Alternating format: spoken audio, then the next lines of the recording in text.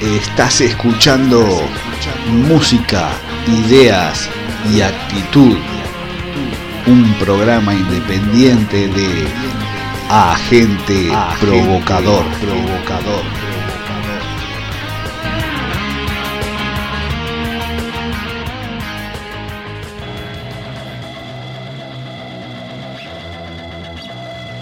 Hola amigos, se les da la bienvenida a todos, menos a los segregadores. Acabás de darle play a lo que es el episodio número 57 de Agente Provocador y que titulamos Segregación No, gracias. Un capítulo donde mi amigo y compañero de programa Leo y quien te habla, El Sombra, te musicalizaremos casi una hora de música, ideas y actitud. Hoy, como es habitual, musicalizaremos el programa con mucha música de este año 2021 y te contaremos, entre otras cosas, el origen del término Bonehead, y también hablaremos de la segregación alemana hacia los alemanes negros desde antes de la Segunda Guerra Mundial hasta el día de hoy. Si no escuchaste el programa anterior, te contamos que lo titulamos Patria No, gracias, donde relatamos varios puntos de vista vinculados al patriotismo por parte de celebridades internacionales y cerrándolo con una conclusión referente a esta ilusión que acaba manipulando y adoctrinando a gran parte de la humanidad. También hicimos referencia a la trama que rodea a la Iglesia Universal. Todo esto acompañado de mucha música nueva y otras que no lo son tanto. Si conoces el programa y te interesaría colaborar desinteresadamente, como lo han hecho ya más de 20 selectores en varias ocasiones, solamente tenés que ponerte en contacto con nosotros y te ayudamos no solo a decidirte cómo hacerlo, sino que también te alentamos siempre a que tú mismo te crees tu propio espacio.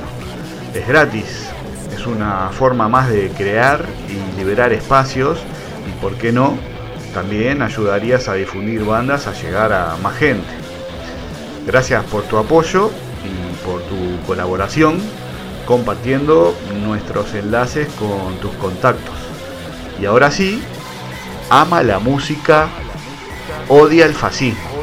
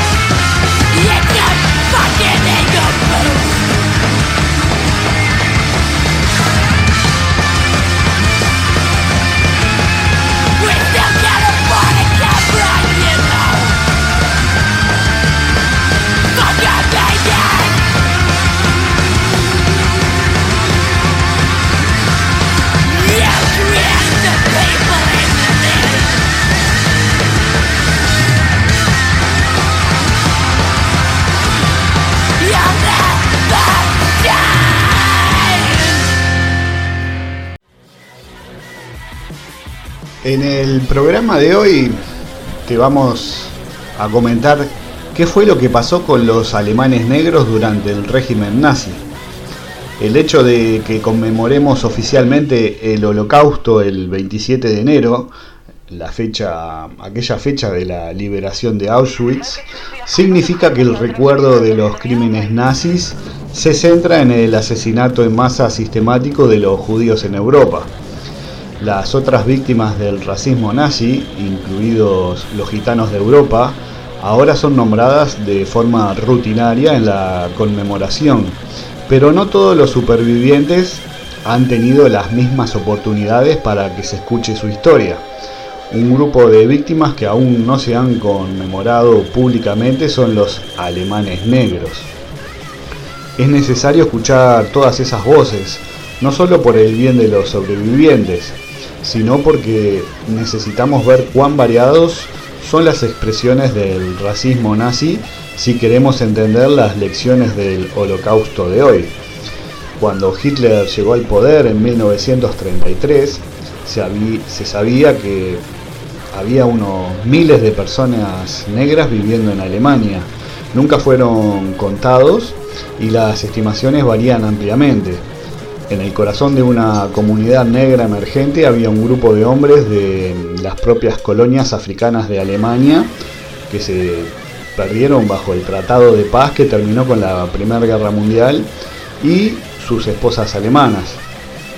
Estaban conectados en red en Alemania y en el extranjero por los lazos de familia y amistad, y algunos estaban activos en organizaciones comunistas y antirracistas. Entre los primeros actos del régimen nazi estuvo la supresión del activismo político negro. También había entre 600 y 800 niños engendrados por soldados coloniales franceses, muchos, aunque no todos africanos, cuando el ejército francés ocupó Renania como parte del acuerdo de paz después de 1919. Las tropas francesas se retiraron en 1930 y Renania fue desmilitarizada hasta que Hitler instaló ahí unidades alemanas en 1936.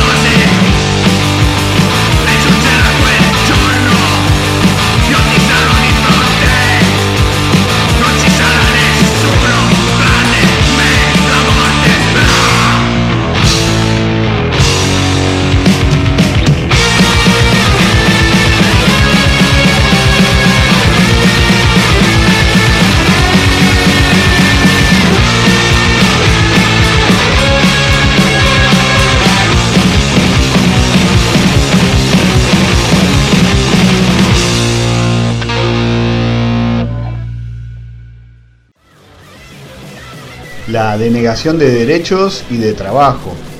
Las leyes de Nuremberg de 1935 despojaron a los judíos de su ciudadanía alemana y les prohibieron casarse o tener relaciones sexuales con personas de sangre alemana. Un fallo posterior confirmó que las personas negras, como los gitanos, debían considerarse de sangre ajena y estar sujetas a los principios de Nuremberg. Muy pocas personas de ascendencia africana tenían la ciudadanía alemana, incluso si habían nacido en Alemania. Pero esto se hizo irreversible cuando se les dieron pasaportes que los designaban como negros apátridas. En 1941 los niños negros fueron oficialmente excluidos de las escuelas públicas. pero la mayoría de ellos había sufrido abusos raciales en sus aulas mucho antes. Algunos fueron obligados a abandonar la escuela y a ninguno se le permitió ir a la universidad o tener formación profesional. Entrevistas y memorias publicadas por hombres y mujeres, testimonios inéditos y reclamos de compensación de posguerra dan testimonio de estas y otras experiencias compartidas. Las perspectivas de empleo, que ya eran pobres antes de 1933, empeoraron después. Incapaces de encontrar trabajo regular, algunos fueron reclutados para trabajos forzados como trabajadores extranjeros durante la Segunda Guerra Mundial. Las películas y los espectáculos escénicos que hacían propaganda para la recuperación de las colonias africanas de Alemania se convirtieron en una de las pocas fuentes de ingreso, especialmente después de que a los negros se les prohibió otros tipos de prestaciones públicas en 1939. Muchos ven interesantes las pintas son de actitud, definición ignorante como música los punk. No saben lo que queremos, lo que llevamos detrás. Confianza los pensamientos conforman nuestro ideal. Caos, desorden, consecuencia, la falta de autoridad. Tergiversa la anarquía que llega a su sociedad. Movimiento de la calle con el contracultural, odia a las autoridades y a su estado policial. Fundamentos libertarios llenan la comunidad, son pilares necesarios de gestión y de igualdad. Caos, desorden, consecuencia, la falta de autoridad. Tergiversa la anarquía que llega a su sociedad.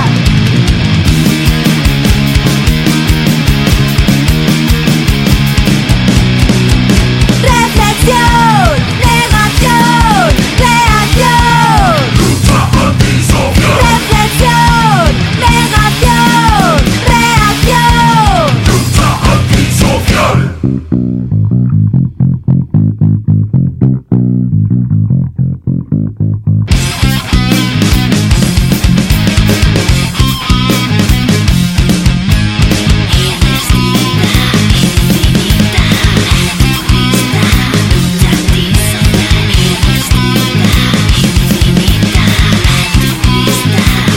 antisocial.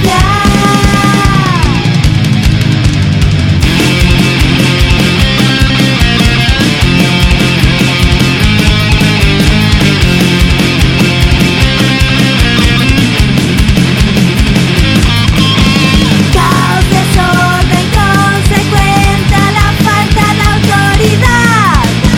Tergiversa la anarquía que niega su sociedad.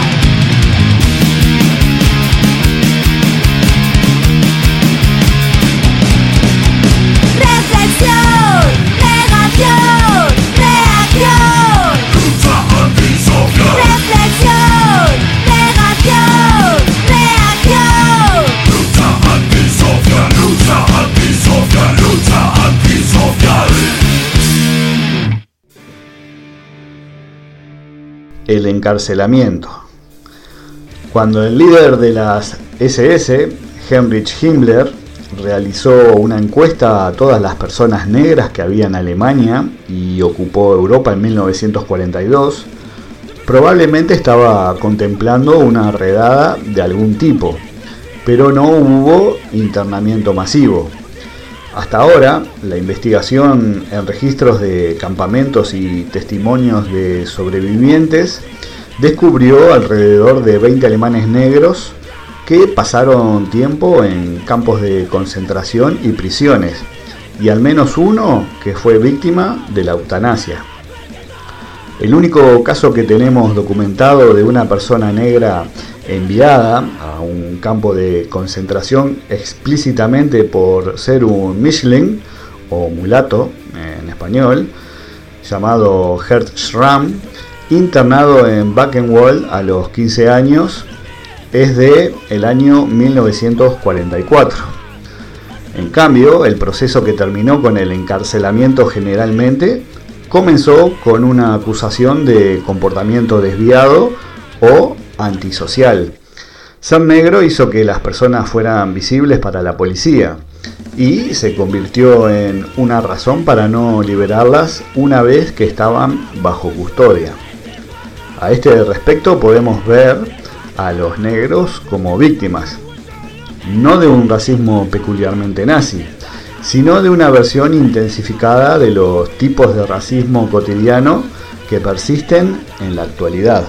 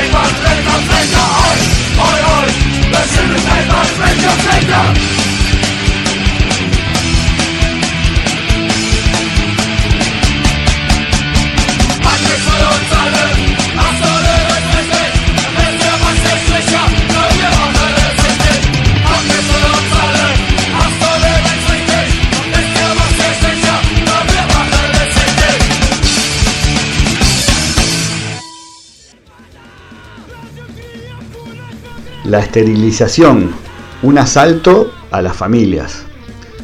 Fue el miedo nazi a la contaminación racial lo que llevó al trauma más común sufrido por los alemanes negros, la ruptura de las familias.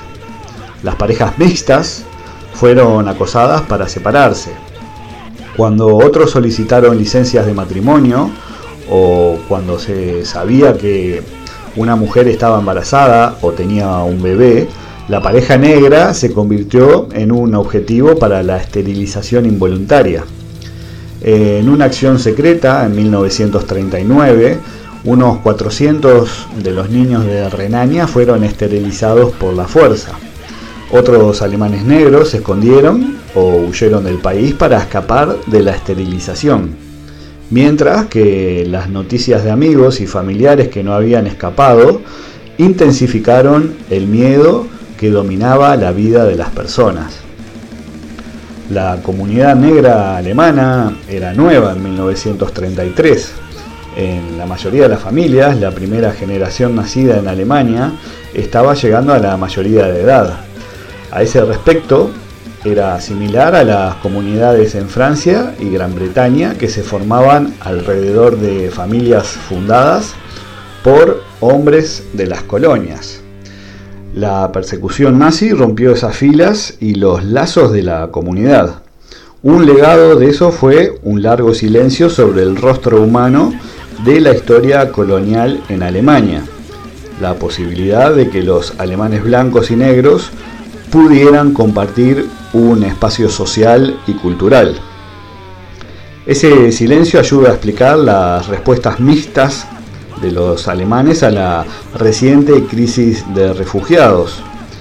La bienvenida ofrecida por la canciller alemana Angela Merkel y muchos alemanes comunes y corrientes ha dado voz al humanitarismo liberal que siempre estuvo presente en la sociedad alemana y fue reforzado por las lecciones del Holocausto.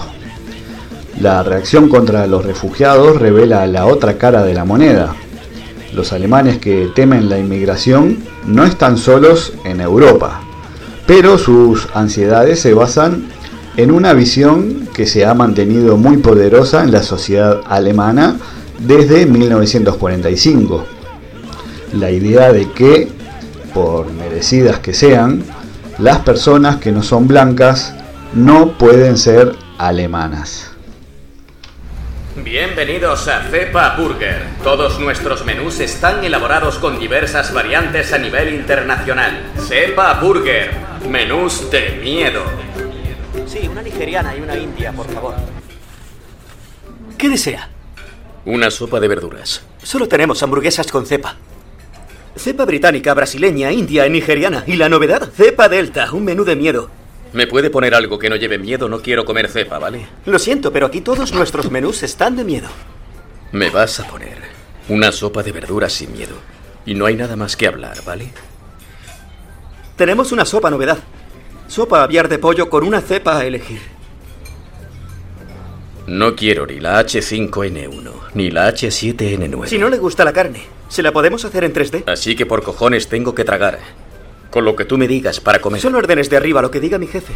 Ah, vale. Solo obedeces órdenes. Eso está bien. Solo obedezco órdenes. Me voy a cagar en la cepa que te vaya. No se preocupen. Sigan tragando como hasta ahora. Sigan tragando sus cepas. Cepa africana, cepa india y cepa Dios. ¿Qué más pondrán en el menú los encargados de marketing? Se ha vuelto loco este hombre. Siga tragando. Venga, siéntese y siga comiendo su cepa. Que cada uno se trague la cepa que más le guste. ¿Queréis saber lo que da miedo de verdad? Pues yo os lo enseñaré, escuchadme. La guerra sí que trae muerte. Seguid tragando lo que os dé la gana, pero asustarse cuando veáis una de estas. Son ya las 3 de la tarde, ponga la televisión. Los clientes necesitan su ración diaria de siempre. Buenas tardes a todos. La cepa de Júpiter ha venido para quedarse. Adelante, sigan tragando, sigan. Como lo oyen, nos va a matar a todos. Traguen por su bien. Cuidado porque la variante Trague. de Marte y Mercurio también está... Ya es suficiente, apague la tele. A ver qué me pido. ¿Tienen algo real en el menú? Es que no me gusta la mierda procesada, ¿sabe? Pues ya está dicho todo.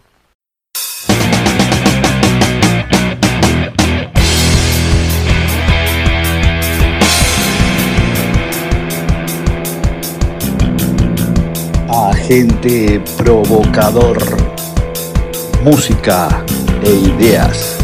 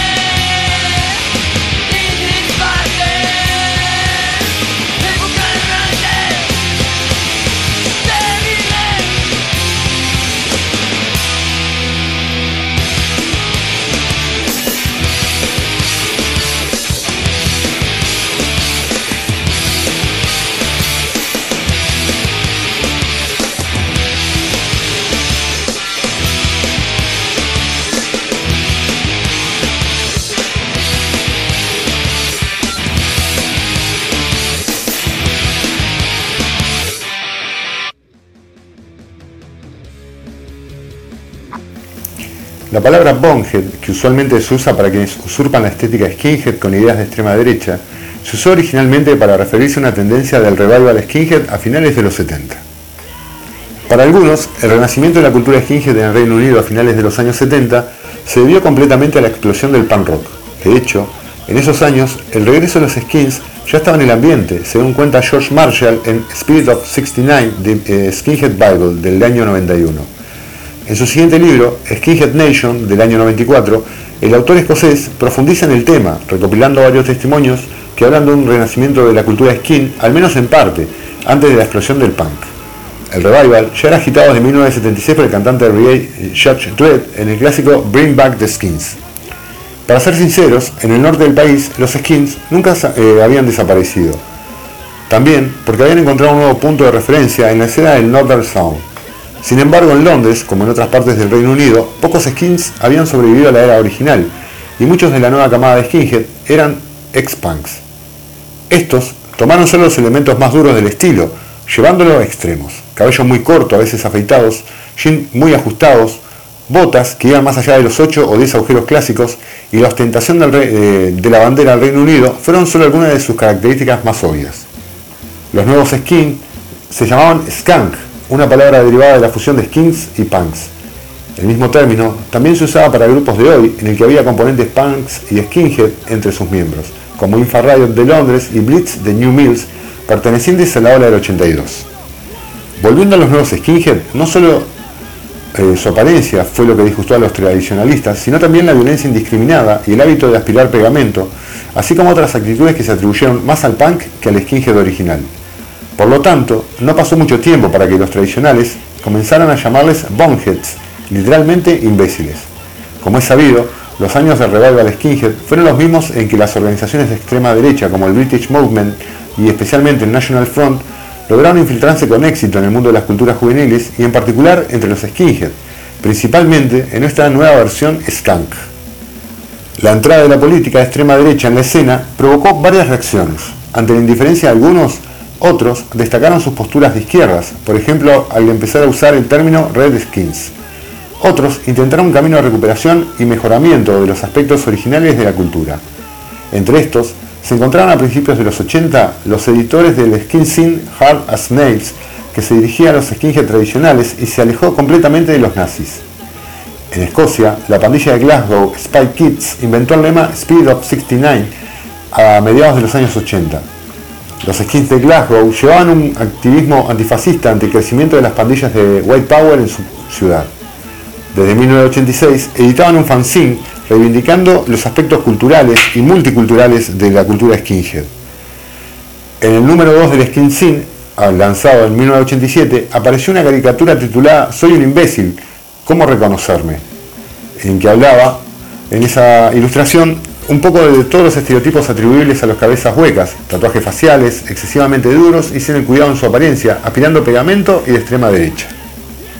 A la luz de los hechos de que muchos boneheads tenían simpatías nazis, este término, con el paso del tiempo, se ha utilizado cada vez con más frecuencia como sinónimo de white power skinhead, pero sin perder su valor original por completo. Esta ambigüedad ha llevado a una serie de malentendidos, particularmente con quienes se toparon con la cultura sin conocerla a fondo.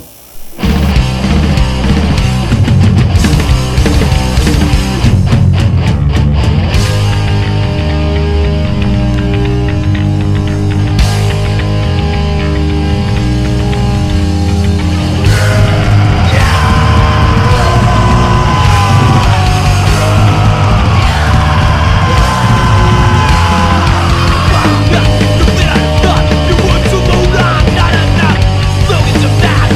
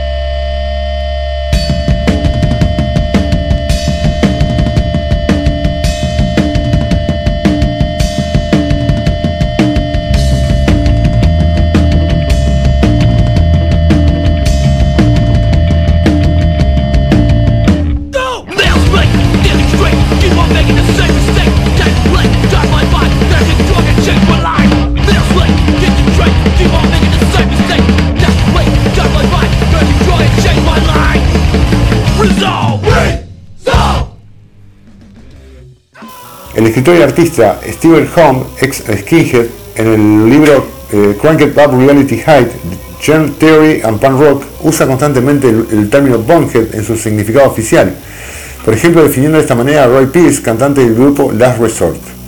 El autor insiste en que el oi no es un estilo 100% representativo de los skins, considerando que constituye una parte de su herencia musical y que este tipo de música es particularmente apreciada por los skinheads de finales de los 70. Al explicar el apego de los skinheads por esta corriente del punk rock, el escritor termina proporcionando una interpretación interesante de la evolución del punk al skunk. Dice: el movimiento skinhead original se desató al ritmo del reggae y del soul, no tenía su propia música. Entonces, la combinación de música skinhead, de ropa skinhead, con música punk fue al principio una gran novedad, aunque era bastante obvio que los punks ideologizados estaban en busca de una retórica estética que enfatizara su inmersión teatral en la clase trabajadora, y se sintieron atraídos por una estética que percibieron como saludable y ajena a la influencia burguesa. Pero pasemos a los malentendidos causados por esta ambivalencia del sustantivo bonehead.